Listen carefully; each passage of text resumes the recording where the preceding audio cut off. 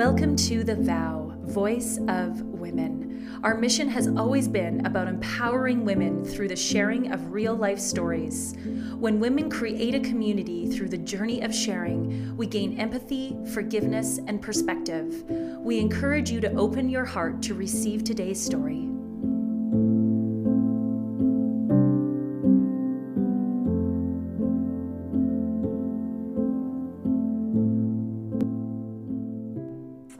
I'm sitting here today with Mrs. Jodie Tilley. Jodie, welcome.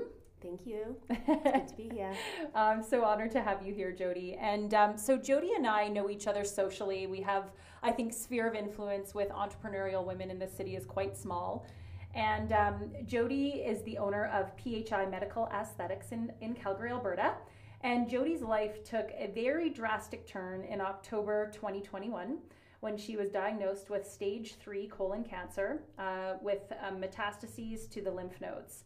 Recently, Jodie and her family took a trip to California to relax and recoup after she finished her last round of chemo, only to visit her dermatologist for a routine checkup when she got home to discover new lesions of skin cancer that had formed. She is here today to share her journey through chemotherapy, the trials and tribulations that come along with treatment. I'm grateful that she is here to share with us her story and with our listeners. Her story is still incredibly raw and relatable, as so many of us have been deeply affected by cancer, some directly and some indirectly.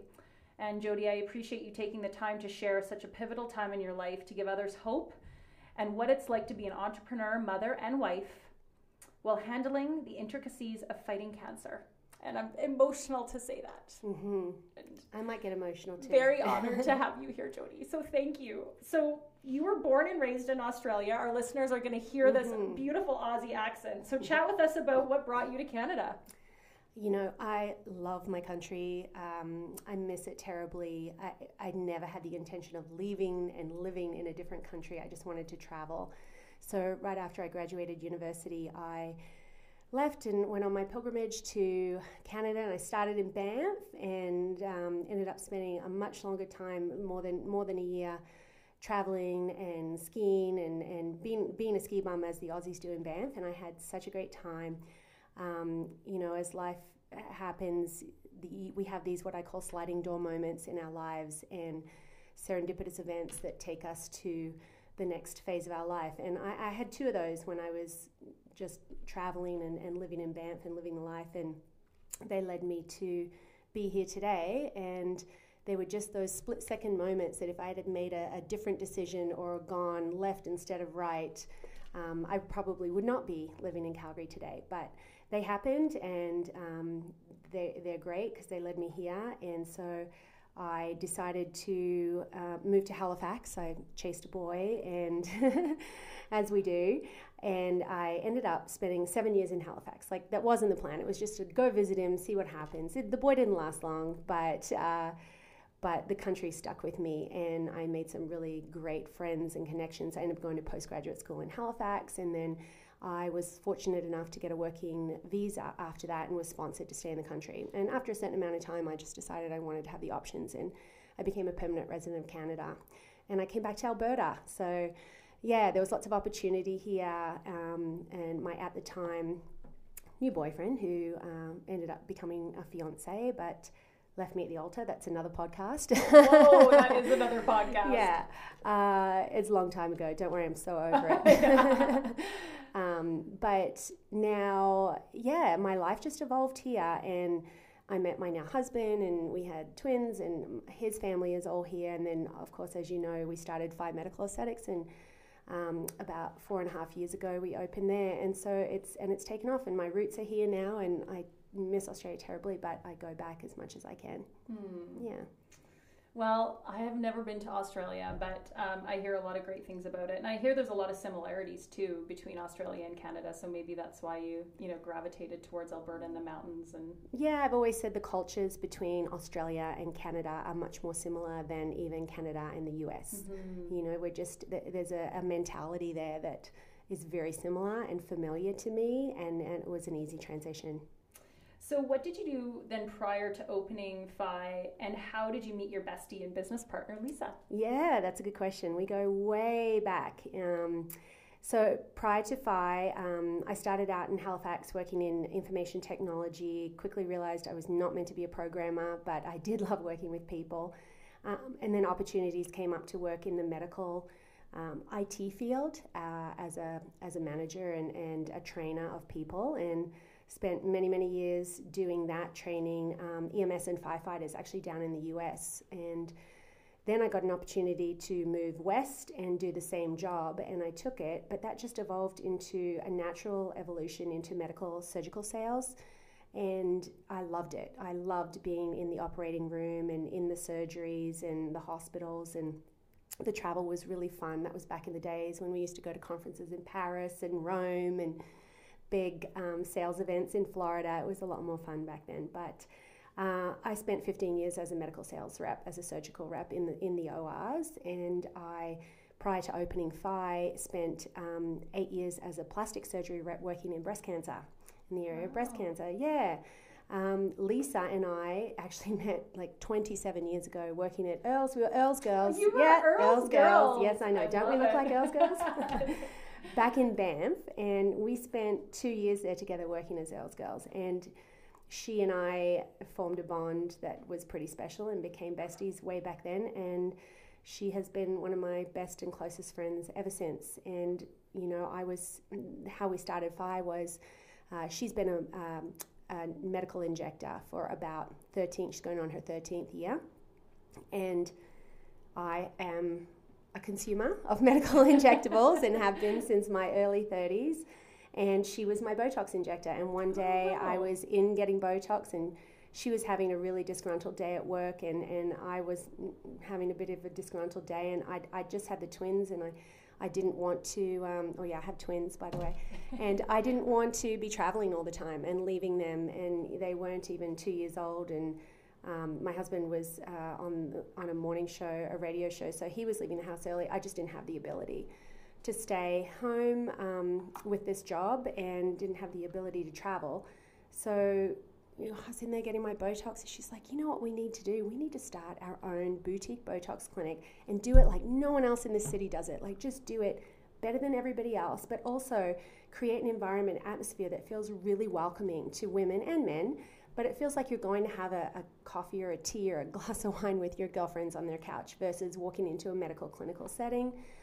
But also to be the experts and to be the masters of our craft, and just focus on that one specialty, which is medical injectables. So I said yes, hell yes, and we opened our doors about 8 months after that conversation. Wow. And so the name PHI, and I think I actually said PHI, but what is it PHI? Yeah, PHI, it's really, it's not obvious there's a bit of a story behind it. So PHI is the 21st letter of the Greek alphabet, and it's also the same symbol is used in a mathematical equation that we call the golden ratio. And the golden ratio is a ratio of 1 to 1.618. And when actually our brains are hardwired to see things with PHI dimensions as more aesthetically pleasing. Oh. So you could look, here's an example, you know, if the width of your head is a ratio of 1, the height of your head should be 1.618 times bigger than the width in order to be perfectly PHI dimensions. Okay. So we see PHI dimensions in our lips, you know, in our nose, our eyes, from our eyebrows. There's so many PHI dimensions in our face. And you know, when you look at a supermodel or someone from Victoria's Secret, you see them as aesthetically beautiful. And the reason is because, like I said, our brains are hardwired that way. We see all these PHI dimensions in people's faces, and the more they have, the more beautiful they tend to look. Oh, ooh, okay. I learned something today about PHI. Yeah, movie stars have a lot of PHI dimensions in their face. You don't just find it in beauty, you find it in architecture, you find it in nature, like certain flowers have a lot of PHI dimensions. And Symmetry is a big part of PHI. Yes, exactly. Okay. All right, okay, thank you. I learned something new. Yeah. So when did you find out you had cancer, and how quickly did you start treatment? Because I remember seeing you we were just talking about our nail place, which we love, Uptown Nails. And then 3 weeks later, I saw a post of you all stitched up from your operation, from your colon. Yeah. And so it talked to us about that, how quickly that evolved. Yeah. So I found out at 4:36 a.m. on October 13th Wow. in the emergency room that I had cancer. So I'd been having symptoms, and I'm very open about this. I want to talk to people and educate them about what to look for in the warning signs, because had I seen some posts like this, maybe I would have been a bit more proactive, but cancer was the furthest thing from my brain. I'd been having really bad abdominal cramping for about 6 months. Of course, we were in the middle of a pandemic, and to get to see a specialist, it took months and months and months. In some cases, you were on wait lists for 12 months to 2 years. And I knew that if I went to my doctor and said, I'm having abdominal cramping, he would refer me to a specialist, and it would be months and months. So I just decided that, being a woman, we're so used to different abdominal cramping and being tired and all these things. And so I didn't recognize these as symptoms of advanced cancer. I just thought I'd developed some food intolerances. And so I tried to figure it out myself. And I was going on and off beets and on and off broccoli and on and off cauliflower and all these things that I used to love. But I would get these abdominal cramping with high fiber meals. So I'm typically a healthy eater, and I love my salads. And so the more fiber I used to put into my meal, the more pain I would experience. And it wasn't every day either. It was, in the beginning, I think it was like once every 2 weeks, but it was quite to the point that I would get home and I'd just have to lie on the couch for a couple of hours and let it pass. And I got the really sexy kind of cancer. I got the colon cancer, so I get to talk about I talk about poo, and I've learned to get over that. And just because one of the symptoms that would have led me to, had I really known what it was a really big change in my bowel movements. Like in what way? Yeah, so I mean, here we go. Let's get into the let's nitty-gritty. get into it. May as well. This is for women. This is educational. Absolutely. And since I've talked about this a little bit, I've had a number of people reach out on social media and say, can you talk to me a bit more about that, because I'm seeing some of the same things. So that just, to me, is why the reason why I feel so good about going public is that if I can help somebody else and prevent somebody else from going down this road of advanced cancer, then I want to share and I want to educate. And I've got lots of plans going on after this. I just finished chemo a few weeks ago, so once I get super healthy, my plan is to do a lot more education. But I was, the day after, I'd have these really bad abdominal cramps, and sometimes not even the day after, but just randomly, I would go from, and I'm a really regular person, I would wake up every morning and I would go. Me too. I'm a pooper. And yes. I love to poop. Yeah. Good. I'm glad. I love to poop now too. But I was a once a day every morning, very regular. And what happened was I would start to get super constipated and not be able to go in the morning. And then it'd be about 2 or 3 days. And then I'd have these tiny little hard deer pellets. And I'd be like, there's so much more. I'd feel like there's so much more in there. And I could just never really empty my bowels. And then all of a sudden I would get a couple of days where I'd be like, I'd try to eat more fiber, because I thought, okay, this is going to come through. But what was happening, unbeknownst to me, is this tumor was blocking the passing of the bowel movement, so I couldn't push it all out, and I would get what I call pencil poops. So I'd go from constipation to pencil poops, which is just like long, stringy little pencils that would come out. Wow. Hard? No, it would go from hard to soft, Okay. and honestly, I can't even tell you, like, based on what I'd eat, but I used to remember when I was constipated, I would really try and eat more fiber, and that would cause often more pain. But my husband kept saying, you should just go see the doctor. I'm like, yeah, I will, but he's just going to send me to a specialist. It's going to be a food problem. Don't worry, I'll figure it out. My mum was diagnosed with ulcerative colitis in her early 60s. So I also kind of had that in my mind. Well, maybe I've got ulcerative colitis, but I've never had issues with food ever. I've always had a really iron gut. So never saw any blood, and blood probably would have been, for me, a really big telltale. Like, had I seen blood, I think that would have been my flag to go to the doctor immediately. Yeah.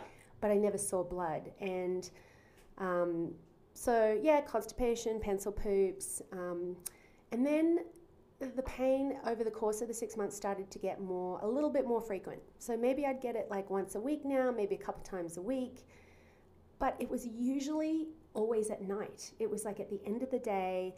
And quite often we'd go to my in-laws for a big meal on a Sunday, and I'd come home and I'd say to my husband, I got to lie down, you got to put the kids to bed because I'm just having like a lot of pain right now. And I'd try and fart just to get rid of the pain. And sometimes it worked, sometimes it didn't, but then I would sleep no problem.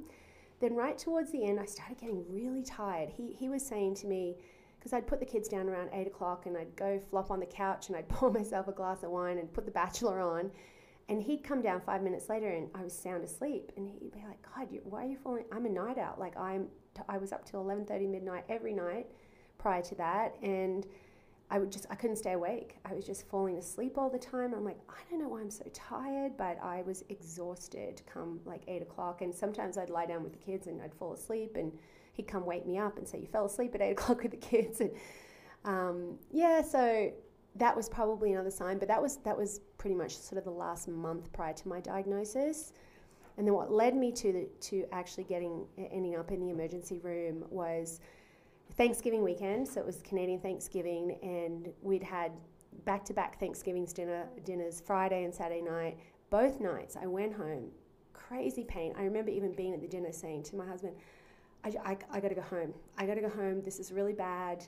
I'd go home, and I actually had some pretty strong narcotics, painkiller narcotics at home. Tylenol wasn't cutting it, so I was popping like Traumaset and different things just to get the pain down. And then it was waking me up. The painkillers would wear off, and it'd wake me up at 2 in the morning, and I'd be up for like 3 hours in pain. I'd take the painkillers. They kind of worked. They kind of didn't. He kept saying, you got to go to the doctor. I'm like, okay, I'll go see the doctor on Tuesday. It's Thanksgiving long weekend. He's not going to be available. I'll go see our family doctor. But I wasn't thinking emergency at that point. Same thing, repeat Saturday night, repeat Sunday night. Monday was the holiday. And honestly, I said, I think I feel better when I'm moving. So let's go to Banff. So we drove to Banff. I said, let's hike Sulphur Mountain. So we drive to Banff, and I just remember the drive. Like I was keeled over, just feeling like horrible abdominal pain. Oh, I should mention, I hadn't been to the bathroom since Friday morning. So it's Monday now, and it's 3 days later, full bowel obstruction. Couldn't get anything out, couldn't even pass gas, like no farts all weekend. And so my stomach was just getting more and more distended and hard and bloated, and I was still hungry. I hadn't lost my appetite, so I was still eating my regular size meals. But as I started to look like I was having twins again. I was just really distended, really in pain, keeled over in the car, taking painkillers all weekend, hike Sulphur Mountain. We get to the summit, we take the obligatory family selfies and stuff, and we look like we're fine, but on the inside I was really holding it in and trying to hold it together. And same thing on the car ride home, same thing Sunday night, up most of the night, barely slept. Tuesday, that was Monday night. Tuesday came around, he's like, you got to go to the doctor today, call him, first thing. I said, okay, I'll go to work, I'll call the doctor, I'll go see him, I'll tell him I need it. I'll go to work and I'll call the doctor. Yes.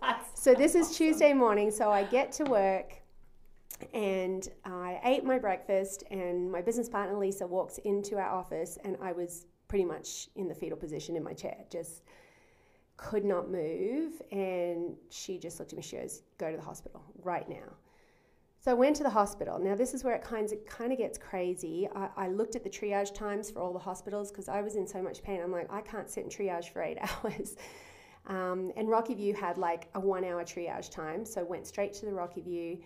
Ended up waiting for 3.5 hours before I got taken in. But when I went in, I was really lucky because one of my girlfriends was working as a nurse in the ER that day. And she came out to see me, could see how much pain I was in. And I was like, how much longer? She's like, I don't know. It's just all of a sudden it's gotten crazy busy. And this is in the middle of COVID. And I don't know what wave we were in, probably the 5th wave at that point. So it was pretty busy at the hospital and understaffed. They were struggling. And I said, can you just give me something? Like, I cannot deal with this pain. I'm going to start screaming in a minute. So she gives me some narcotics, and then I was in La La Land, and then they bring me in. They put an IV in my arm. The doctor came and saw me, and she said, I'm going to send you for an x-ray. So I go for an x-ray. I waited, I was probably on my 9th or 10th hour at this point, and lots of drugs. So I wasn't feeling the pain, but I was exhausted. I could not stay awake. I kept drifting in and out of sleep. I had an IV in my arm. I was sitting in a comfortable chair. My stomach was out here, and she came in. It was probably around 10:30 at night at this point, and I went in around lunchtime.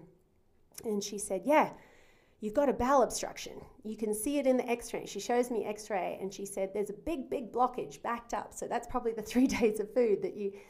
She said, so I'm going to give you 4 litres of Colite and I want you to drink the first half here, and as long as you can tolerate it in the hospital, you can go home and drink the rest of it. And basically, am I allowed to swear? Yeah. Shit your brains out at home. Excuse me. And you'll feel better. Cured. I was like, oh, okay. Trusting, you know, the word of the doctor and the expert. So I drank about 1.5 litres of it. She goes, you have to drink the first 1.5 litres in an hour and I'll just monitor you. And I was so high on drugs, I was just like, okay, so I'm drinking. No, I was sitting next to a bathroom. Nothing's happening. She said, okay, go home. You'll be more comfortable there, and then it'll be explosive, but, you know, you're in your own home. So I actually Ubered home because my husband was asleep, was put with the twins and couldn't leave them. I get home in an Uber. I walked in the door and the painkillers started to wear off the second I walked in the door. And I was just like, oh, this is not good, but I've got to drink the rest of this Colite. This will help. So I'm forcing this horrible stuff down. I don't know if anyone's had a colonoscopy here, but I'd never had one. My husband did. Yeah, Chad has. Yeah. Yeah. So I was too young to be screened for a colonoscopy, and there was no family. I have no family history of cancer whatsoever, which is another reason why cancer was just so far from my thoughts. And I'm drinking it, and I go lie down in bed, and I just start wailing, and I've never felt pain like it. I honestly felt like my stomach or my intestines were going to explode. And I mean, I've been through childbirth and lots of pain, and this was like nothing I could describe. So Ryan called his mum and he said, Jodie's got to go straight back to the hospital. So she came over and got me, woke them up. It was 12:30 at night. We woke them up. I stumbled into that triage. There was no one, fortunately, waiting, but I didn't care. I started screaming, get me a doctor now. I was like literally thinking, I'm about to die because this pain is unbearable and there's something terribly wrong. But again, I just kept thinking, okay, it's a bowel obstruction, but they can fix that and they'll figure out what food is causing this problem. So a new ER doctor was on. I just said to him, no more x-rays, like, just do something, figure it out. What else can you do? And he's like, I'm sending you for a CT scan. So I go in for an emergency CT scan. I didn't get in there till 3:30 in the morning because, you know, they've got to call in the technicians and everything. They don't have a lot of people at the waiting at that time in the morning. I'd been awake like the entire night, and basically this is like my 4th night of having like no sleep. And I was kind of delirious. Like I was like, I feel like I was a little bit like hallucinating, a little bit delirious. I'm exhausted beyond exhausted, more pain than I've ever felt. And he said, I'm going to get you a bed. So he puts me on a bed, and I was lying there, and he comes in and he says, well, my dear, this is where I might get emotional. We know what the blockage is. And I was like, oh, thank fucking God. Like, get rid of it. How do we get rid of it? And he said, well, I'm sorry to tell you, but you have cancer. You have a full tumor blocking your colon, and we are sending you in for emergency surgery right now because don't worry about the cancer. We're worried about your colon rupturing at this point, and if that happens, we've got some pretty serious issues on our hands because you can go septic pretty quickly when you've got poo floating around in your body and all those toxins. So get ready. We're taking you in for emergency surgery right now. Like you've got some time. The team has to be called in. You have to be prepped. You know, there'll be an ostomy team coming in to talk to you. And I'm like, what the fuck, ostomy? Like, no.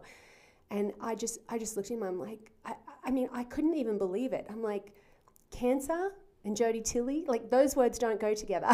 Like, no. I'm in my 40s. Like, I don't have cancer. But you know, he was so sure, and the look on his face, I knew it was serious. And I just said, can I call my husband? And so he said, call your husband, tell him to get here as soon as he can. He had already left for work, and he was at his recording studio, and he answered the phone. And honestly, I've never even asked him. I was thinking about this today. I want to ask him, like, what was that day like for you? Because I was just beside myself, but also it felt like an out-of-body experience. It was very surreal. I was like terror-stricken, but like I was watching this happen to somebody else, because this can't happen to me. And I told him, like, they know what it is. I've got cancer. And I think he just went silent, was like, no, that's not right. You haven't got cancer. He said something like that. I don't even remember. And I said, it's true, Ryan, I've got cancer and I'm going in for surgery and you need to get here as quickly as possible. So he just dropped the phone, left the station, and was by my side in like 15 minutes. And next thing you know, we've got like 10 people in the room. We had multiple surgeons coming in to talk to us. We had the ostomy team saying, you have a 50-50 chance of waking up with a colostomy bag. But don't worry, they're usually reversible. You probably have it for 12 to 18 months. So there's lots of ways you can live with a colostomy bag.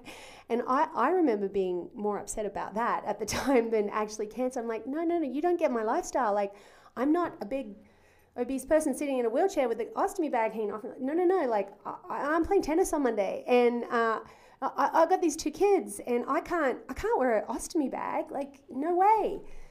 But that was the reality, that about 50% of people wake up with one, and it's not really dependent on anything except what your insides look like. So my surgeon was amazing. Actually, my surgeon was a previous client of mine when I worked in as a surgical rep, and he came in to see me, and it's like, Jodie? I was like, Rohan, what the hell are you doing? He's like, well, I'm doing your surgery today. So that made me feel better, because I knew this guy, and he's a very, very good surgeon. And he said, don't worry, we're going to take really good care of you. He said, but we just have to see what your colon looks like before we decide whether or not an ostomy bag is if you wake up with one, it's because it's what's the best thing for you, because we couldn't get, the tissue might have been completely decimated by the cancer, and we can't get good margins, or we can't get a clear anastomosis. So let's just wait and see what it looks like, and I'll do my absolute best. And I just remember being wheeled into that OR, saying goodbye to Ryan, being terrified, and saying to the surgeon as I was counting down from 10, please don't let me wake up with an ostomy bag. So I had a really major surgery. They had to take out 1.5 foot of my colon. My tumor was 7.5 centimeters wide, but what it had also done is it had eaten right through my colon, right through to the other side. So it wasn't contained in my colon. It had decimated my colon. It just penetrated right through the wall of the colon. So I think I was really naive when and the other thing I said is take pictures, because I was a surgical rep. I love this stuff. I've got a gory mind. I'm like, yeah, I want to see all the blood and guts, and take pictures. I want to see my colon. I want to see the tumor. I want to see the cancer. And so I remember waking up, and the first thing I looked up and I said, do I have an ostomy bag? She has no colostomy bag. And I just remember feeling this sense of like, everything's going to be okay. I don't have a colostomy bag. I'm going to play tennis in 3 days. I'm going to do this. I'm going to do that. I'm going to be able to hang out with my kids and do things, and I don't have to worry about my bag farting when I'm in a quiet restaurant and all these things. But this team had come in and educated me on what the ostomy and colostomy bag would look like. And I remember thinking, she said one of the things that just remember, if you're in a quiet space or a quiet restaurant, your bag can fart. Like, it can make sounds like it's coming out your bum. And I was like, no. Well, I'm never going to a quiet restaurant ever again. If I wake up with that, just the loud ones. The louder the better, because I don't want anyone to hear my bag farting.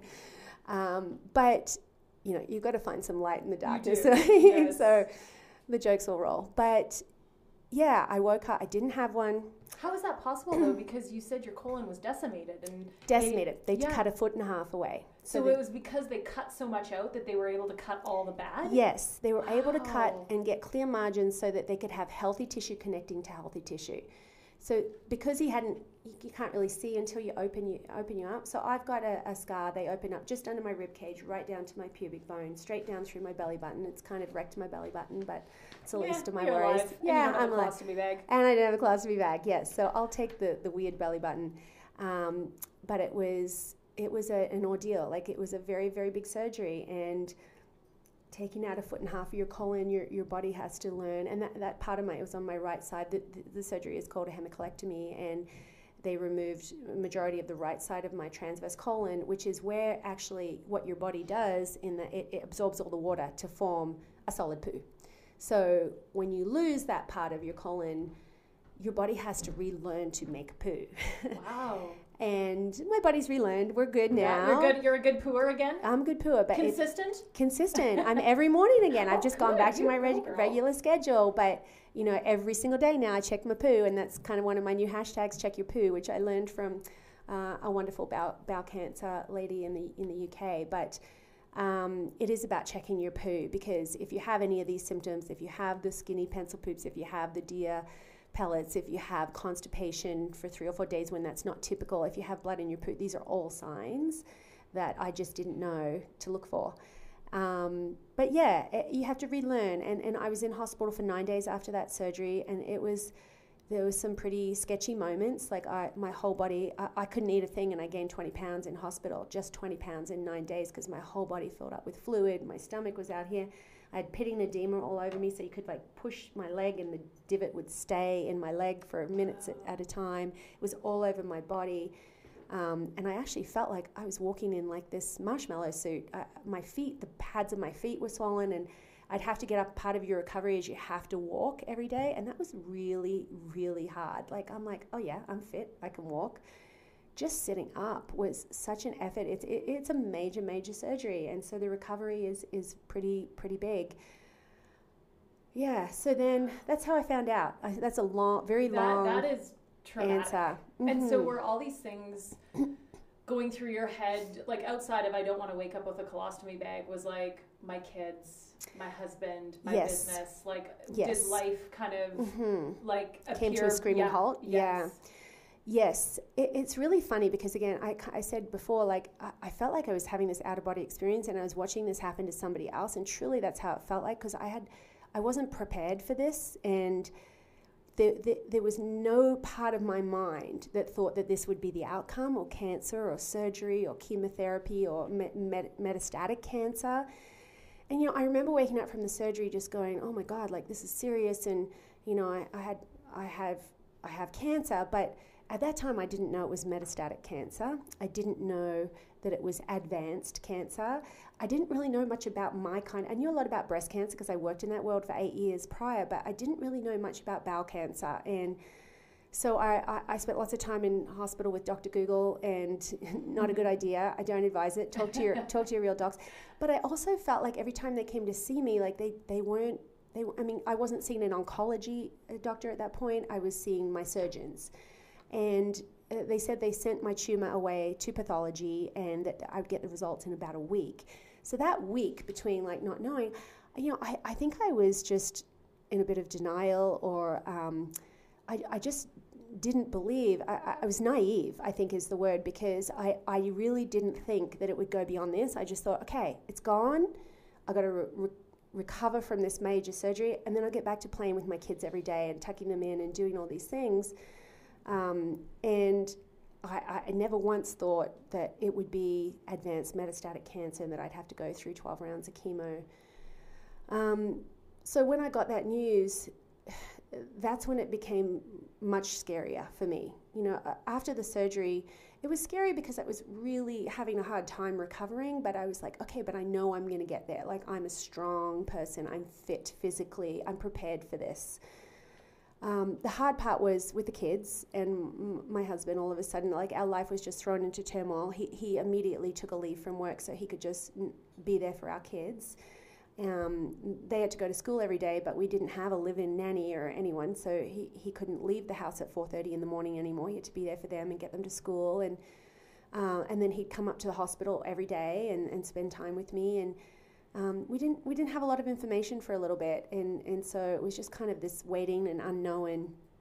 But again, me thinking, I'll be fine in a couple of weeks. You know, don't worry, I'll get back to life and running the business and taking the kids to hockey, and it was hockey season, and so they're just full on. They're so six. Was it like about then after that week that when you got the tumor tested and you got the results back? Is that when you found out the type of cancer it was and that you were going to have to go through 12 rounds? Yes. And so what was your self-talk at that point? Oh, God. Yeah. I went public with my journey while I was in hospital. And my my impetus for that was one of my best friends, who I think you've actually had on the podcast, Jessica Jansen. She had a terminally ill son, and I remember she was my friend before that, but we really did get much closer during this time. And we did a charity ride at YYC and Cycle, and she was up on stage and I was in the audience and riding the bike, and I remember her getting up there, and it was such a sad time. And I as a mum to twins that were the same age as her son Lewiston, who passed away, she got up on stage and she said, "I never thought I'd be the one up here asking for help, but look around this room. There are going to be more of you that are in this position, whether it's a child or yourself. You're going to have a life circumstance where you're going to need the help. Please, please, please don't be afraid to ask for it, because I know that I could not do this by myself." And I remember looking around, I was bawling my eyes out, looking around that room going, who's it going to be? Who's it going to be? Who else can I support and help? Because I felt this huge nudge to be with Jess, support her. How can I help without being too much in her face? And as a mum with boys the exact same age, like it hit me so hard. And I remember thinking, there will never be me, but there'll be someone else in this room that I know that's going to be faced with some crazy life challenge. And I remember lying in hospital going, holy fuck, it's me. It's me. I'm that one that she just talked about, or that she mentioned a few years ago. And I know that with our needs as a family, there was no way that I could step up and take care of them at that time. And that I also wanted the help, like I wanted the support. I didn't know anybody my age with cancer. Well, that's not true. I knew of one. I knew of a friend, but I didn't know her personally at the time. And I was like, how does somebody who is a mother of young children and trying to run a business, and we just started building a house as well, like, how do I do all this? Like, I don't think I can. I knew I couldn't. So part of my decision to go public was because I knew I needed the support and I needed the help. And I needed the community of cancer patients who were my age to help me, like to give me advice and educate me on their experience with going through advanced cancer and chemo. And that was probably the best thing that I could have ever done. I got so much support. My family was taken care of. Meals were showing up for them. I didn't have to think about grocery shopping. I didn't have to think about any of those things while I was lying in a hospital bed and trying to get well.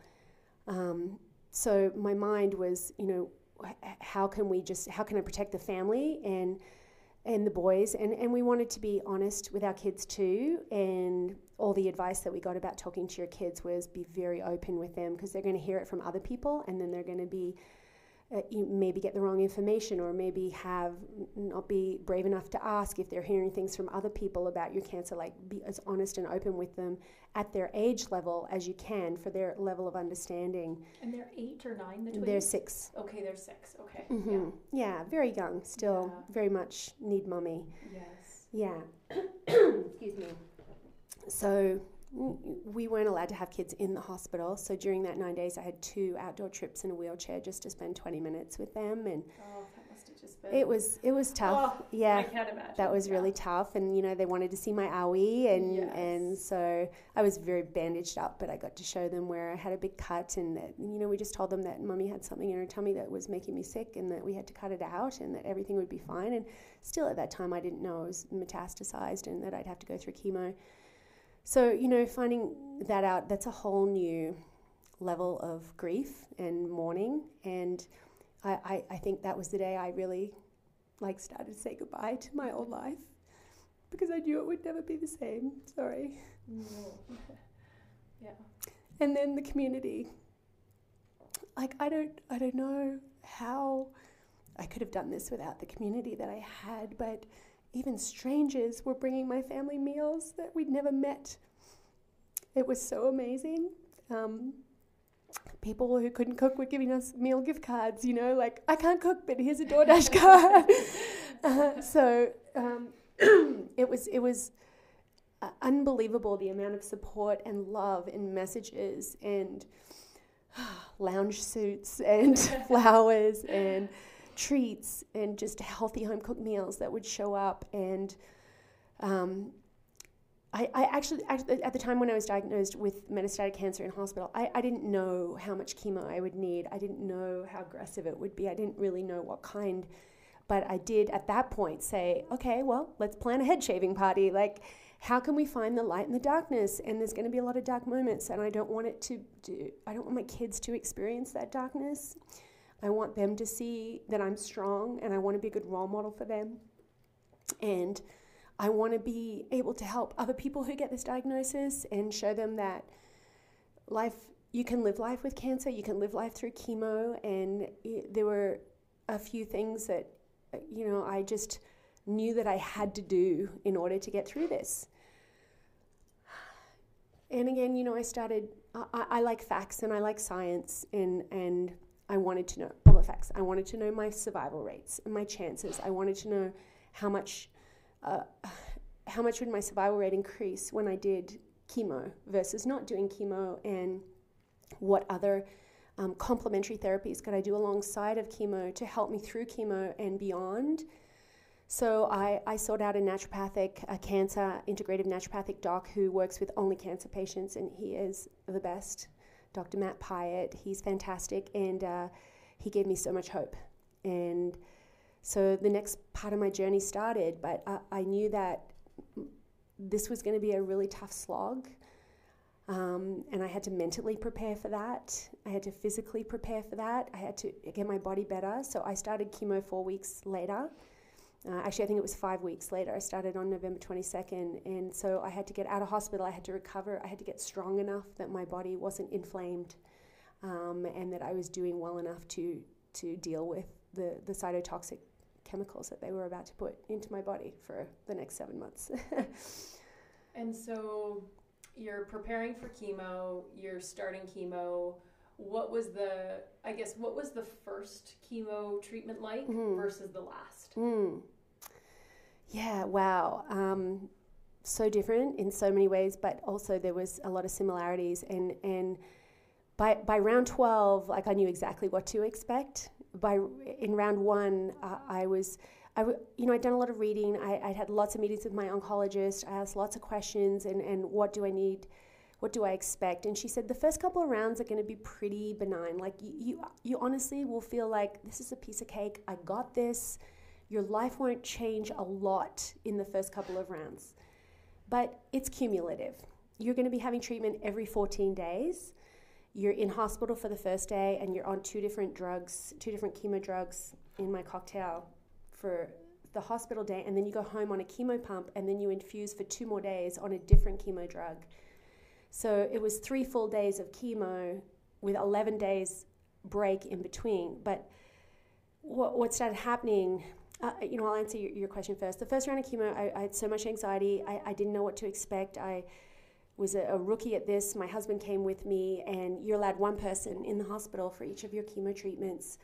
So I decided that I was going to have a chemo buddy for every single time. And how fortunate for me, I had so many friends lining up saying, can I be your chemo buddy? Can I be your chemo buddy? So I had to actually triage who was going to be my chemo buddy. It's a good problem. It was a good problem. I was so lucky. And I took in my nearest and dearest. And even my 2 best friends from Toronto and California who are sisters, they flew in to take care of me for a week when my mom needed a break.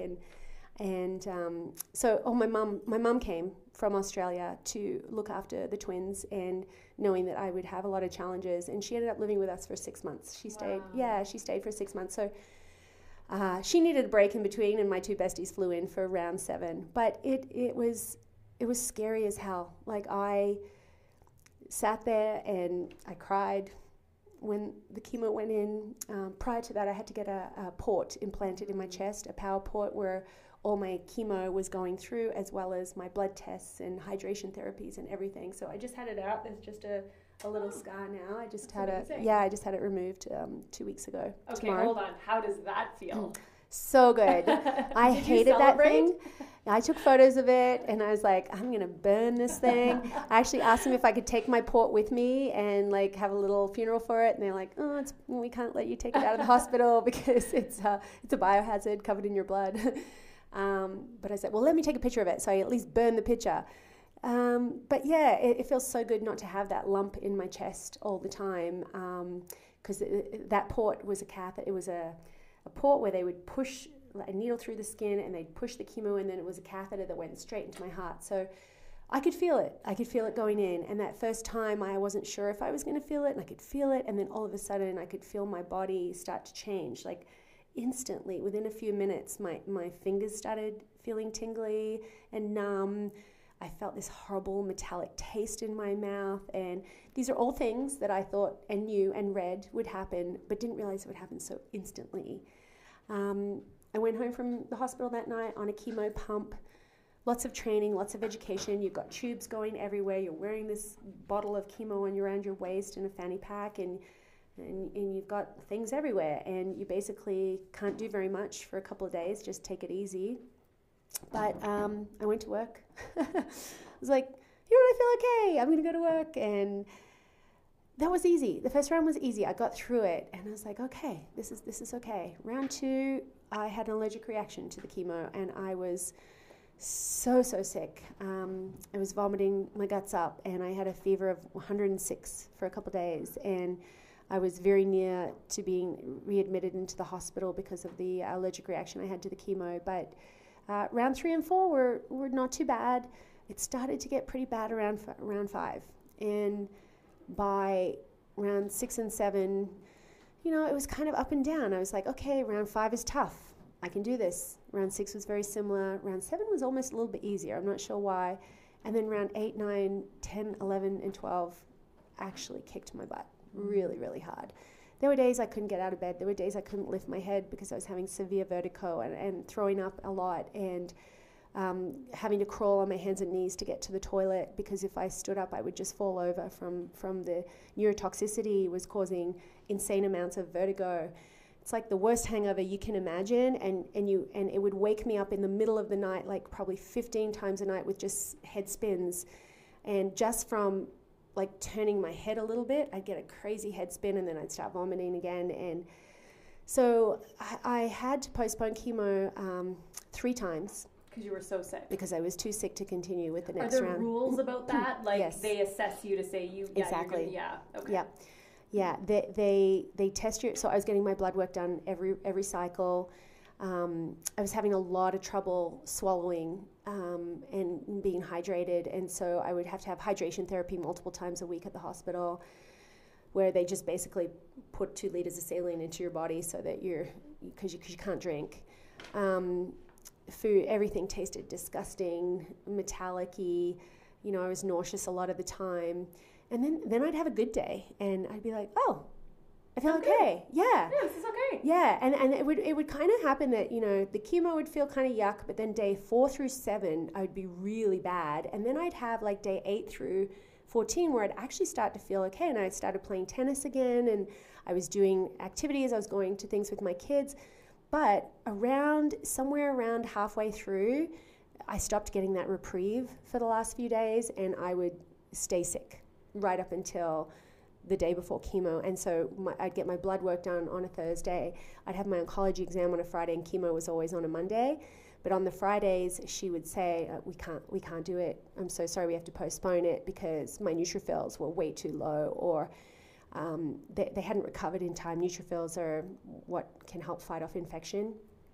And if they're not recovered, or I would get these crazy mucositis, like blisters all over my tongue and the back of my throat. And there were days I couldn't move my tongue. I couldn't talk because they were so painful. And then the neurotoxicity affected my balance and the vertigo. And if your neurotoxicity gets way too high, it's fatal. So they would have to wait and bring those things down back into alignment so that I could continue with the next round. And like I was saying, it was cumulative, so I knew that every round was going to be tougher, and I started finding different side effects. It wasn't just the same ones coming up, it was new ones. And even after I finished chemo, even new side effects started coming out, and it's just because there's so much of this toxin built up in your body. It's poison in your system. How long does it take so when was your last chemo treatment? It was May 19. And so how long does it take for kind of the chemo then for all that toxin? Out of your body? Yeah, out of your body. Well, right now I have numb hands and toes. My feet are numb all the time. makes, and they kind of tingle sometimes, but mostly they're just numb. The pads of my fingers and thumbs, I've lost all the feeling in those, and so that's damage to the nerves. That can take 2 to 3 years. Nerves take about that much time to regenerate. In some cases, it's permanent. So I'm hoping it's not permanent, but I am in it for the long haul now. I know I'm dealing with this numbness in my hands and toes, and cold weather is really bad for it because it burns them, and I experienced a lot of that during chemo, and I was going through chemo during the winter, so that was a bit of a challenge. It's much easier now in the warm weather, but even now when I try and go out for a jog, it feels very uncomfortable. Like my feet, it's like hitting the ground with these numb pins and needle feet all the time, and so it's not great. But those side effects, other than that, I'm still losing my hair.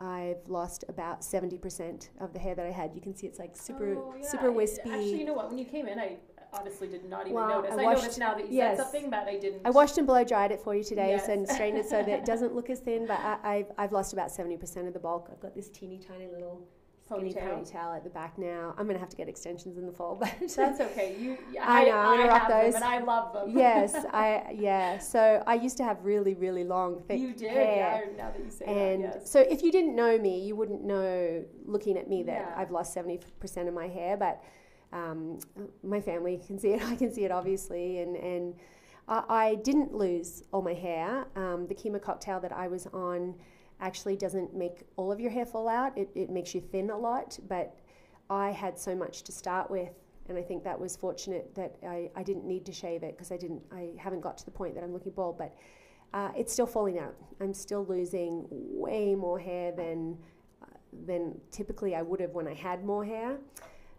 Like big clumps out of my brush every time I wash my hair, which is every couple of days, and so I keep thinking, when is this going to stop? But that I'm dealing with, but the feeling inside my body, my taste buds grew back. I actually lost them completely. They like literally fell off my tongue. I had big chunks out of my tongue. I had sores all over inside of my mouth, and I couldn't taste anything but this foul taste with everything I ate. How long was that for? That was for about 5 months. Oh my gosh. Yeah. In the beginning, I couldn't taste like for the first week, and then I get my taste buds back for probably the first 4 or 5 rounds. But then after that, they just never came back, and they would literally, I could see, like I had this almost yellow coating that would form all over my tongue, but there was like big chunks coming off the top of my tongue that were my taste buds. And then I had taste buds that would fill up with blister fluid. I had blisters all over them. So that was one of my more challenging side effects for sure. I tried drinking wine to kind of mask the taste. Didn't taste the same. So I just gave up alcohol altogether for that 8 months. And your body, like I commented before we started, like you look phenomenal. Like you look very fit and you look healthy. You had said you had lost 20 pounds and you put 10 pounds back on, and I mean, you're rocking your outfit. Like that skirt is Thank you.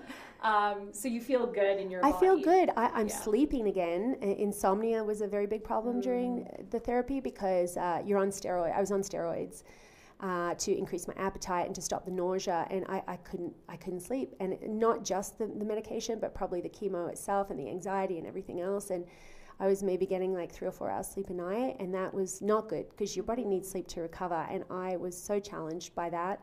So I was on sleeping pills for about the last 6 months of my treatment. Then when we went to California, I'm like, that's it. I'm off the pills, cold turkey, and tried some other more natural methods to sleep, and everything, it was working. It worked like a charm. So I don't have problems sleeping anymore, and that's a huge part of feeling good. If you're sick and can't sleep, like it's just compounded. It's torture. Oh, yeah. Yeah, but it's like having twins. You never sleep. You never sleep. Yeah, you've been through that already. Never sleep, but also your body's being poisoned at the same time. Yeah.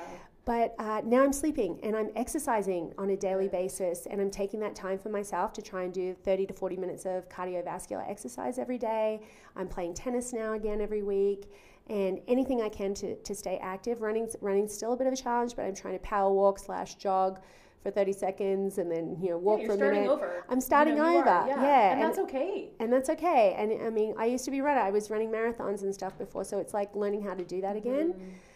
But I'm feeling good, like the sleep and the food, and I can taste again. And I part of the reason I probably gained 10 pounds in California was because my taste buds came back and everything tasted like the best taco I've ever had. That's the best banana I've ever tasted in my life. Oh my God, that's the best pizza. So I was eating like 5 times as much as I probably should. Which is so good though, like I'm sure. Well, and I just want to acknowledge something for a minute. Somebody, I should say, that you, from seeing you on social media, you clearly had a tribe of women behind you, friends, people that you didn't know well, your staff at your office, your mom came in. But I want to acknowledge Ryan, your spouse. And because I know that if I went through something like that, I'm going to get tearful, that Chad would be by my side. And I can only imagine how difficult that was for Ryan to see his wife, the mother of his children, go through that. Yeah. And so what was that like for him, and how has he processed all of this? Because I think losing you was probably, I'm assuming, very real to him. Yeah, you know, he's always the optimist in every situation. I'm more a realist. And he always sees the bright side of things, and that's just his personality and his nature and his upbringing. They're a very positive, optimistic family. So when I go to those depths and despair in the darkness, and I do, you know, you don't see a lot of that in my social media, but it's always there, and there's not a second in my day that cancer's not at the forefront of my mind in everything I do and every decision, everything I put in my mouth, the people I like. It's just there. Like I can't push it back and compartmentalize it. When I think Ryan's very good at compartmentalizing, as most men are, and pushing their feelings aside to do what they have to do. We both.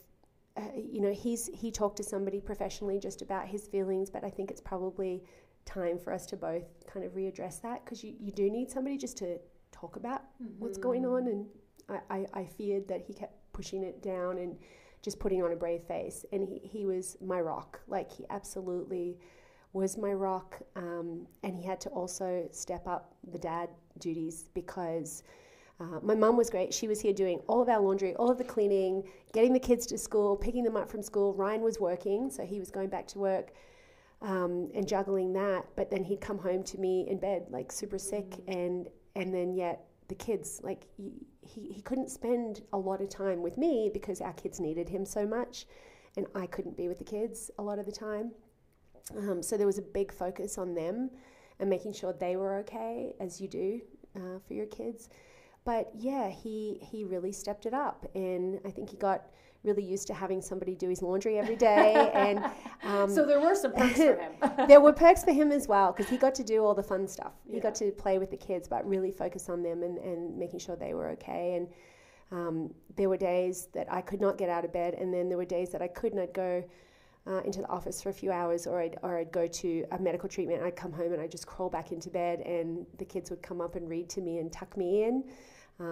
One of my twins said to me the other day, "Mum, isn't it so nice that you can tuck us in again now instead of us tucking you in?" And of course I was like, waterworks. It's like, it's so nice. And Mum, isn't it so nice you can drive us around now? Because I just literally couldn't do that stuff for the longest time. And I would just lie in bed and for days at a time and not be able to participate in their lives, which was really, really tough. Another thing that happened very unfortunately was that one of the little boys in my kids' grade 1 class, mother passed away of cancer in December. And I had just started my chemo journey. She was 41 and died of breast cancer. And so it was a big thing. And the teacher called us right away and said, "You need to know that this little boy's mum just passed away of cancer, and he's friends with your kids, and now it's all over the school. Everybody's talking about her dying of cancer. And so we need to sit down with your kids and address this." And one of my twins started having major anxiety attacks and fear of, even in the house, if he couldn't see us in the house, he'd start panicking. And he had this horrible fear of being lost. And that's how it manifested in him. And we had to work with him on making sure, you know, he felt okay. And you know, since I've been better and he's able to see me back as his energetic mum, those fears for him have pretty much vanished. It was very interesting the way that as soon as his little pal's mum died and he saw how sick I was, he was just terrified. He didn't want to go into a public place because he was so scared that he would get lost. But just seeing him even in his own house, if he couldn't see his twin brother or his dad, he'd start screaming, "Where's Dad? Where's Dad? Where's Blake?" And it broke my heart. But he's back now. You know, his spirit is strong and he's back. But you know, Ryan was amazing. My community, excuse me, was amazing. The team of 17 girls that I have working at PHI, they stepped it up. They stepped it up big time because I couldn't be there to do the daily running of the business. You know, something else really sad happened at the time. It was this perfect storm of bad timing. My business partner's mum came in to the clinic to visit. She was down here from Edmonton, and she came into the clinic to visit, and I was just about to start my first round of chemo.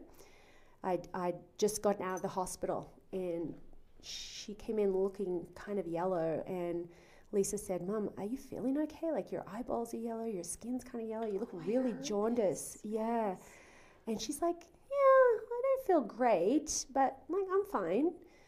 So at that point, Lisa said, I want you to go into the hospital right now. Like there's something going on maybe with your liver because you're so yellow. And Lisa, being in the medical profession, recognized this right away. And her mum went into hospital that day and she never came out. She died 24 days later. So it was a really crazy time. It was our busiest 2 months of the year at PHI. Lisa was in the hospital. She was off work. She was in the hospital every day trying to figure out what was wrong with her mom. It turns out that she was diagnosed with bile duct cancer. And she actually passed away from complications of trying to get her well enough to do chemo, to get her out of the hospital, to stent her bile duct. But she had multiple surgeries, multiple complications, and she, in the end, actually, her body just went fully septic and inflamed, and they couldn't get it under control, and she passed away in hospital. So she never actually came back out of the hospital. And then Lisa went on a bereavement leave, and all this is happening while I'm just starting chemotherapy, busiest 2 months of the year at work. Lisa's off work for a couple of months, and it was insanity. It was. Did the women in the business just be like, "We got this"? Yes. Wow. Yes, they stepped it up, and they're like, "Don't worry about a thing. Like, what can we do?" Wow, I just got shivers. Yeah, and you know, I pat ourselves on the back for how great we did at picking the people we picked to be in our business, because the team is incredible. We are so fortunate, and I didn't really worry about the business falling apart because I had them, and I was still available. You know, I was there to take their calls and guide them and make decisions, but I couldn't be there on a daily basis. I was in the hospital, and then I was home on a pump, and then there were days I couldn't get out of bed. So they just were like, "We got this. Don't you even worry about it." So that was a big part of how I survived that aspect and the business life, and then Ryan taking care of the kids, and then my community dropping off meals, and Jess Jansen set up a meal train. And one of the best things that you can do for somebody going through something like this is not ask them, "How can I help?" but tell them, "This is what I'm going to do to help." And lots of people ask, "How can I help?" And I don't really know how to answer that. You know, it was like, I don't know. Like, I don't like asking, "Can you make me a meal? Can you go and pick up groceries? Can you go get me some slippers?" You know, I'm not good at asking for those things.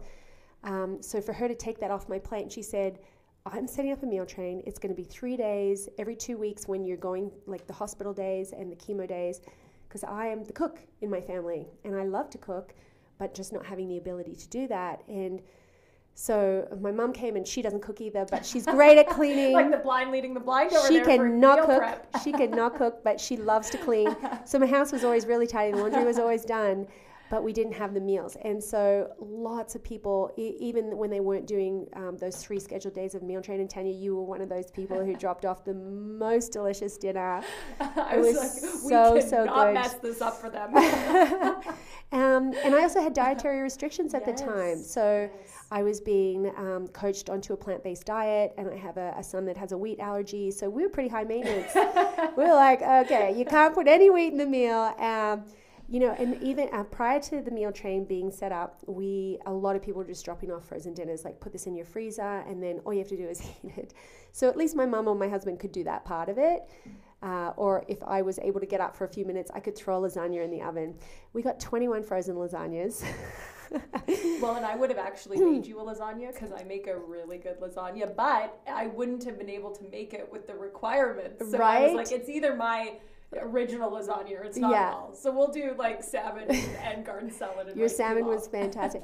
But you know what? There wasn't a bad lasagna. Everybody, and if it wasn't homemade, it was like a Mikado lasagna or Empire. It was so good. But I was off red meat. I had a son that couldn't eat wheat, so we had 21 frozen lasagnas in the oven, and it was between, like, I would pull them and put them in the oven and say, okay, Mum, Ryan, and Cruz, you're having lasagna. Blake and I, we're going to figure out our own thing. I was so grateful, and it was so generous. People were so generous, and there were strangers that would just text or leave me a DM on Instagram saying, I just left a frozen dinner at your door, and I was so touched. I honestly, I still to this day, I well up when I think about the goodness of people, and how can I ever repay. I don't even know some of these people, you know, and I'm like, oh, who was that person? I have to get in touch with them, and how do I thank them for their kindness and everything they did? It's karma. You know what? I think too, in your depths of despair, you're such in a fog, and like you said, you had to crawl to the bathroom. Mm-hmm. And I think that the people that delivered those meals or gifts did it out of the goodness of their heart, not because they needed a thank you, and they were probably felt blessed that they could help you. Yeah. And I think that there's so much beauty in mankind that really we don't see on a day-to-day basis, or we choose not to see, or we just don't see it because we don't know what's going on. And I think that it's not the thank you that they want. They were probably just so grateful that they could help you. They could help, yeah.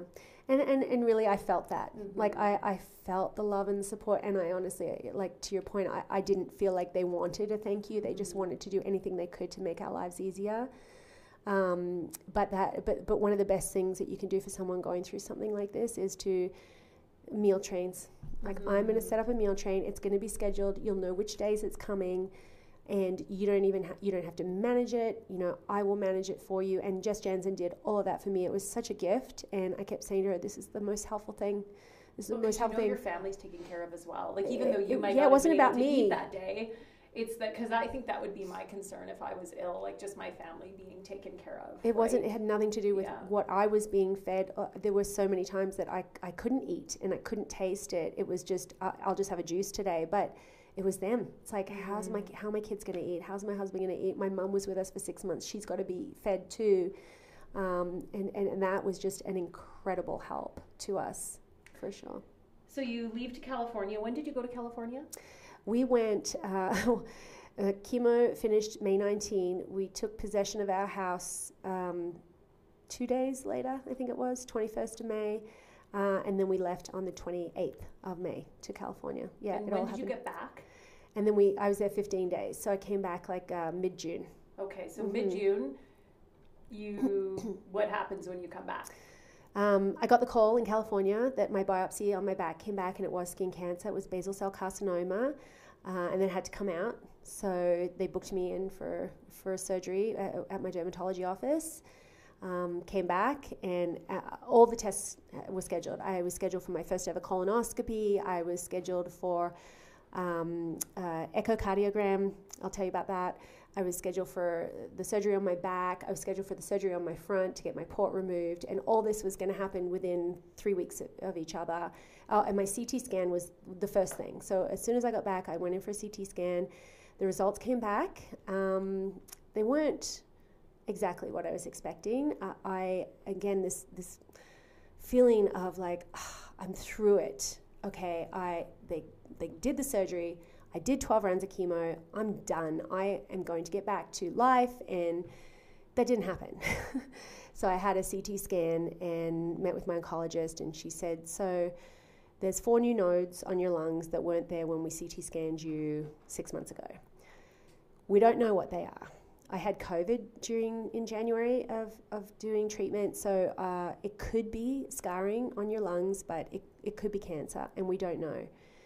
And we can't biopsy them because they have to be a centimetre in size, and at this point these 4 new nodes were only 3 millimetres, and The only thing that we can do is like do some blood work, look for some other markers that if whether or not it's cancer or not, but those might not be conclusive.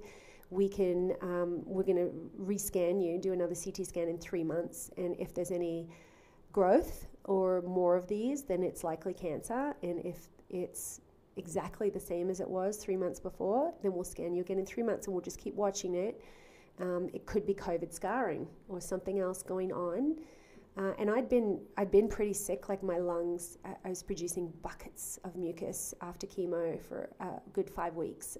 My body just could not fight whatever. I had a viral infection, actually. And she said, oh, and there's also some fluid around your heart in the pericardial sac, and it's not a normal amount of fluid. So we're not really sure what's going on there. So we're going to send you for an echocardiogram to see what that's all about. And so I went for an echocardiogram. Well, actually, before that, I got really sick. I had a full body rash. I had fluid around my heart. I was coughing up mucus, and they determined that it was some kind of virus, and my body just couldn't fight it. So I had that for almost a month. It was pretty yuck, but I'm through that. The rash went away. The mucus production's gone way down. It's almost nothing now, and I feel so much better. So the echocardiogram had revealed that the fluid resolved. So we're happy about that. And now it's a bit of a mindfuck because some of my blood work on my liver enzymes came back abnormally high, which is a little bit of an indicator of something's wrong with my liver. So I'm doing more blood work in the next few weeks, and I'm waiting now for another. It's been a month since my last CT, so I have another 2 months to go before I get my next CT scan. And you know, this fear of recurrence is real. I didn't get, when I first got diagnosed, everybody used to say, oh my God, you're so lucky they got it. You're so lucky they found it when they did. I'm not fucking lucky, guys. I've got advanced cancer. It's not lucky. They didn't catch it early. I didn't know the signs. If they had caught it earlier in stage 1 or 2, I'd be in a much better situation now, probably mentally, emotionally, physically, because I wouldn't have had to do chemo. But I'm just shy of stage 4. And so there's a very high chance of recurrence in my lifetime. There's a high chance of recurrence at any time. And you can be the healthiest, fittest person in the world. You can be a vegan. You can not drink alcohol, not smoke. You can work out for an hour a day. And at the end of the day, you do all the complementary integrative treatments in the world, but it's actually just bad luck. The cancer can come back, and I don't have any control of it. And because it had metastasized into my lymph nodes and into my blood, there could be circulating cancer cells that decide to show up somewhere else, or they say nest in your body and form a tumor somewhere else. And so, you know, I'm really lucky. I have an amazing oncologist, and I'm a patient now for the rest of my life at the Tom Baker Cancer Center, and I will always have, you know, biannual checkups and scans and colonoscopies and blood work to make sure that we're trying to catch any recurrence early. But I might be in remission. I'm not in remission yet. We don't know. I can't be declared cancer-free, but I might be in remission for the next 30 or 40 years. There really isn't any way of telling. And statistically, I have about a 50% chance of being alive in 5 years. So they talk about, in cancer, they talk about 5-year survival rates, and they do all their data and studies based on these 5-year survival rates, and I have about a 50% chance that I will be alive in 5 years and about a 50% chance that I won't make it. So it's my reality. This is my new normal. I've mourned the days when my girlfriends would call up and say, let's go out and have a bowl of wine and eat yummy food and a big steak at Mercado and some dessert. And that was just such a carefree time in my life now that I know I can't do that anymore. I could, but I would live with this huge amount of guilt that I'm putting these things into my body that are increasing my risk of cancer coming back. So you do what you can, but again, at the end of the day, there are people that eat steak every day and smoke a packet of cigarettes and drink wine every day. And die when they're 95. And die when they're 95. Yeah. So it's really, a lot of it is beyond my control, and a lot of it is my emotional and mental state that I need to work on to make sure that I'm not guilting myself every time I put a little bit of sugar into my mouth, or I really want to bite of that dessert, and I have changed my diet and lifestyle significantly, because I used to be a 2 glass a night girl, wine, and now I'm maybe 2 glasses on a weekend. But I haven't completely done, I haven't cut it out completely, because I feel like I still need to live enjoy life. And enjoy, and these are the things, being with my friends and having a glass of wine. No, I'm not going to have the bottle, but having a glass with them is just part of my life and living, and I'm still going to do a little bit of that, but for the most part I've said goodbye to that old Jodie and the way I used to live. I was a big sugar junkie too. I've had to say goodbye to sugar, smart sweets. I spend a fortune on smart sweets Think now. of how much you're saving. Yeah. With all the junk food. Or maybe you're with the spending wine. a lot more. You know what? I save a lot on wine for sure. But I'm spending a lot more on healthy eating. Like yes. I tend to buy organic now whenever I Yeah. can, and I'm buying. I'm about 90% plant-based now, but any animal protein that I put into my body, I do it like a couple times a week. It's got to be really clean. It's got to be grass-fed, grass-finished beef. It's got to be no hormones, no antibiotic chicken. Same with the eggs. And I'm doing a lot of fish. Like I'm eating a lot of wild caught, not farmed, but wild caught fish, which is one of the healthier things that you can put into your body. And just overall, I think those are good lifestyle choices. Those are great things for me to teach my family and transition my family into more of a plant-based eating approach. But it's a lot of work. It's a lot of preparation. It's very time consuming. The convenience foods that I used to give my kids, I always gave them really healthy sides, but I'd throw in some fish fingers in the air fryer with their sweet potato and broccoli. And now we've cut out processed foods completely. Just there's a lot of studies on processed meats links to cancer. So no more ham sandwiches, no more fish fingers, no more chicken nuggets. On an occasion, if they go to a birthday party, I'm not going to be that mum that says, my kid cannot have the McDonald's hamburger. But it's just not coming into our house anymore. Yeah. So big transitions there, and the new normal. The new normal. Mm-hmm. And so kind of looking forward, like what do you, I mean, obviously the obvious is that you hope that you stay and remain cancer-free, number one. Mm-hmm. On a day-to-day basis moving forward, outside of that, like what do you hope for yourself? When you sit face to face with your own mortality, you really, really reevaluate your life and your choices, who you want to spend your time with, who you want to be, what you want to do with your time, and how you bring yourself joy. And I've definitely taken a deeper dive into looking at those things, and there's some people in my life now that I probably wouldn't give as much time as I gave to before, because I just want to focus on the people that bring good energy and make me feel great. And so for sure, spending time with people that are quality people. And I'm such a social person, and I just love being around people. I love life. I love my friends. And interestingly, like some people who I kind of expected to be there a little more weren't, and then other people who I didn't expect at all stepped way, way up. And those relationships have grown much stronger because of how they stepped up and supported my family. So I want to have more memories with them. My children and my husband and my family. Like he's just left his career and is starting a new one, but he's got the summer off. And I think this summer for our family is just going to be so fantastic, because we're just going to spend so much time together and with the kids and making memories and making plans and traveling.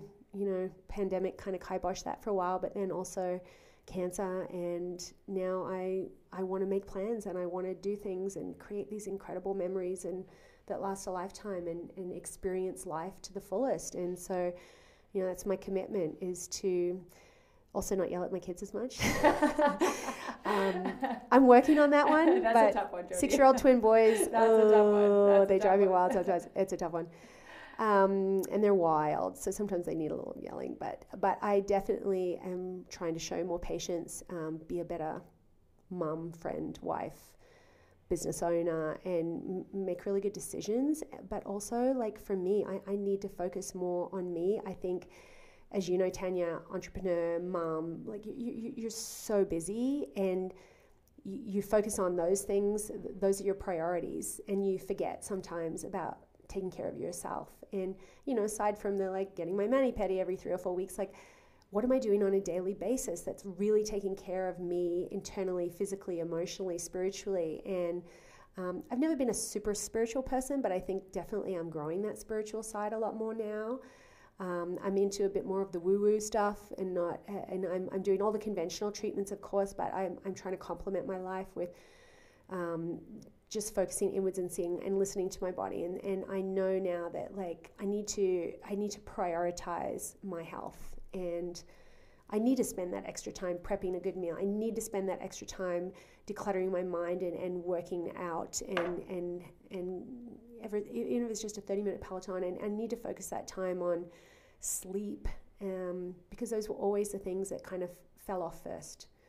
So going forward, it's a different perspective on life, and I hope that other people can not take their health for granted and not have something like this happen to them for them to appreciate this. And I think that's also part of what I want to share with people, is that don't wait until your life is threatened before you decide that you really want to enjoy it, and that you want to make an impact, and that you want to create those amazing happy memories with your family. Don't get down in the weeds and get bogged down in like life.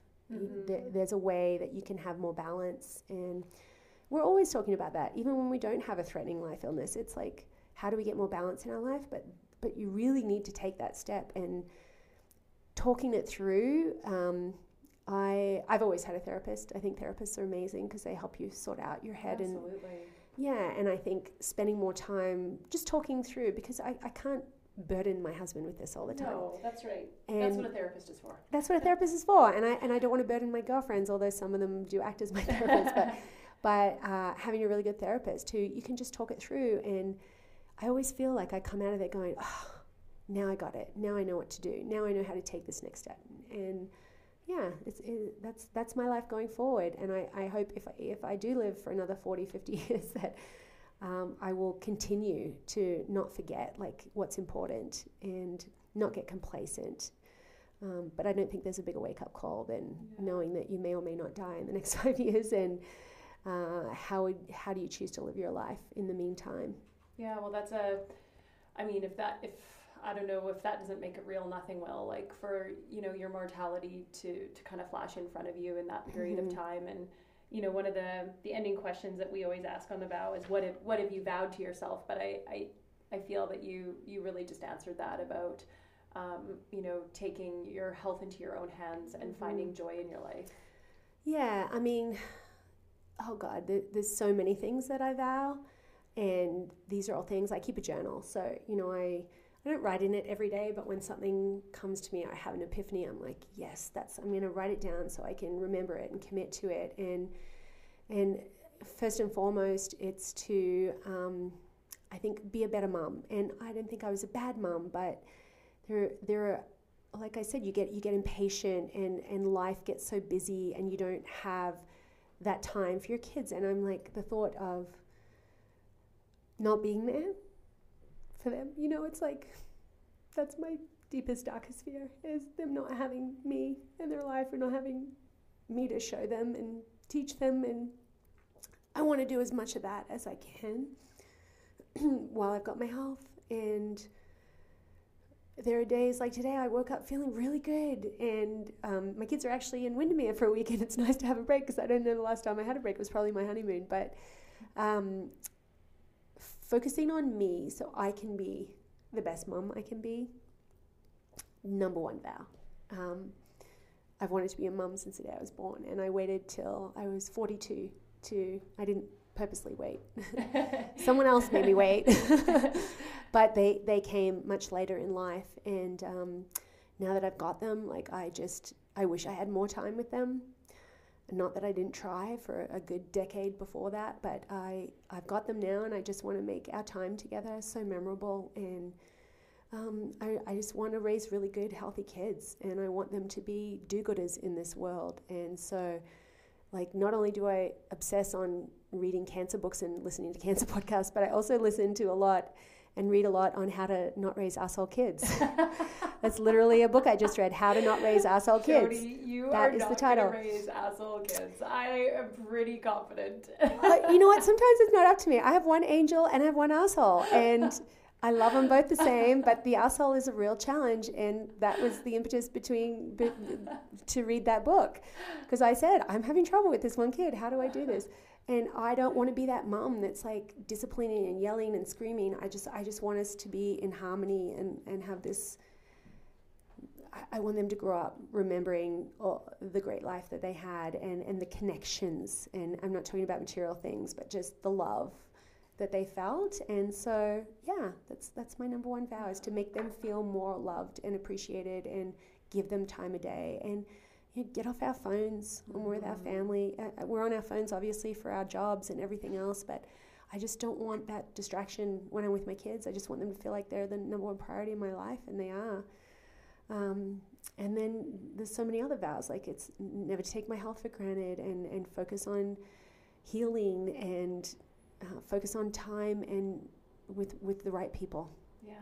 Well, those are beautiful vows, Jodie, and there's no doubt, the bit that I know about you, that you will follow through with those vows. And I'm so honored that you would come today and share your very raw and vulnerable story.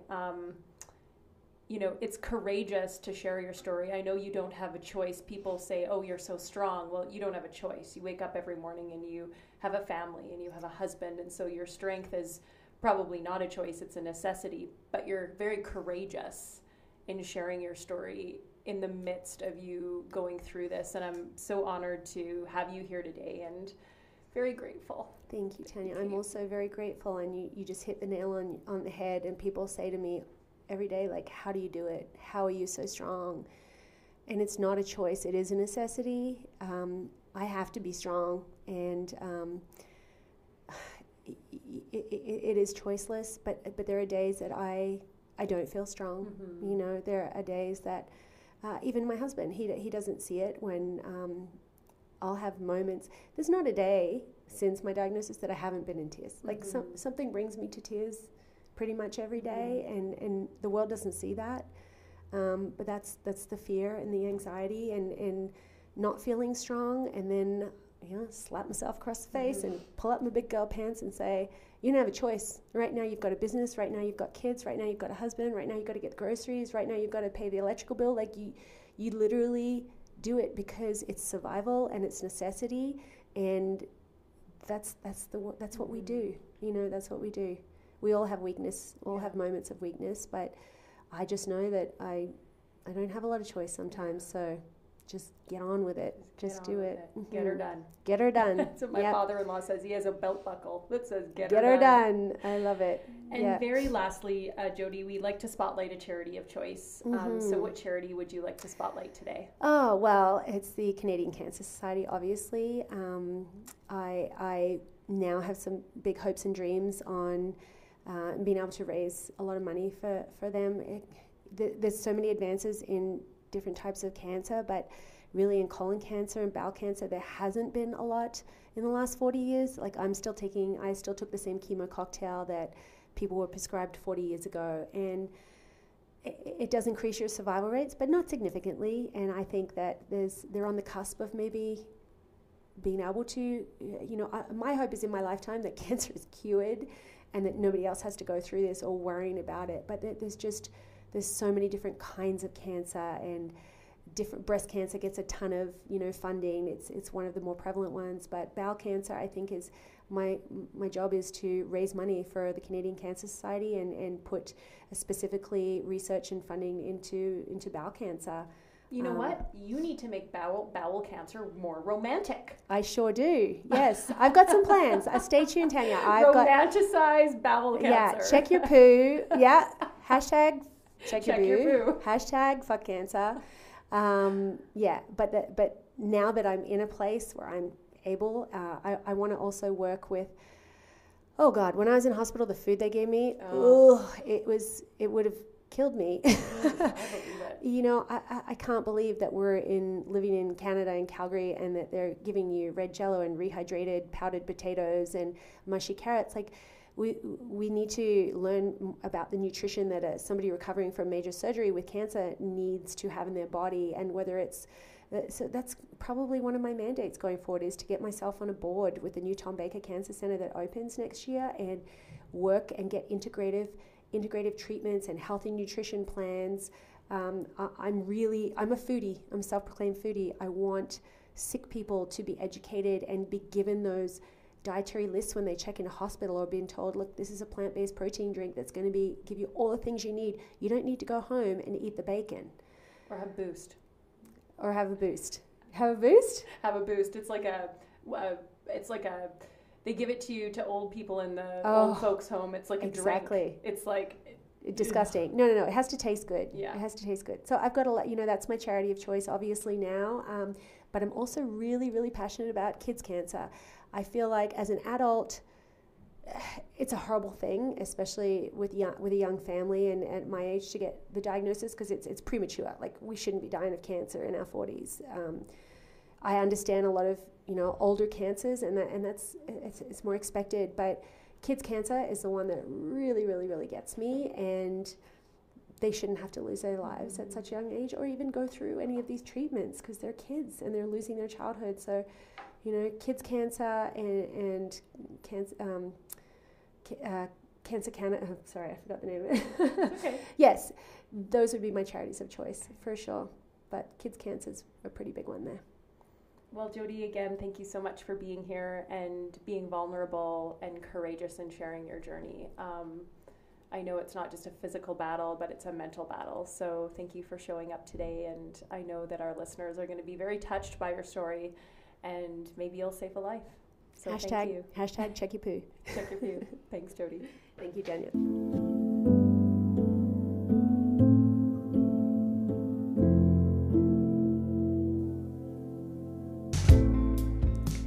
Thank you for listening to The Vow, Voice of Women. We hope that this episode has inspired you.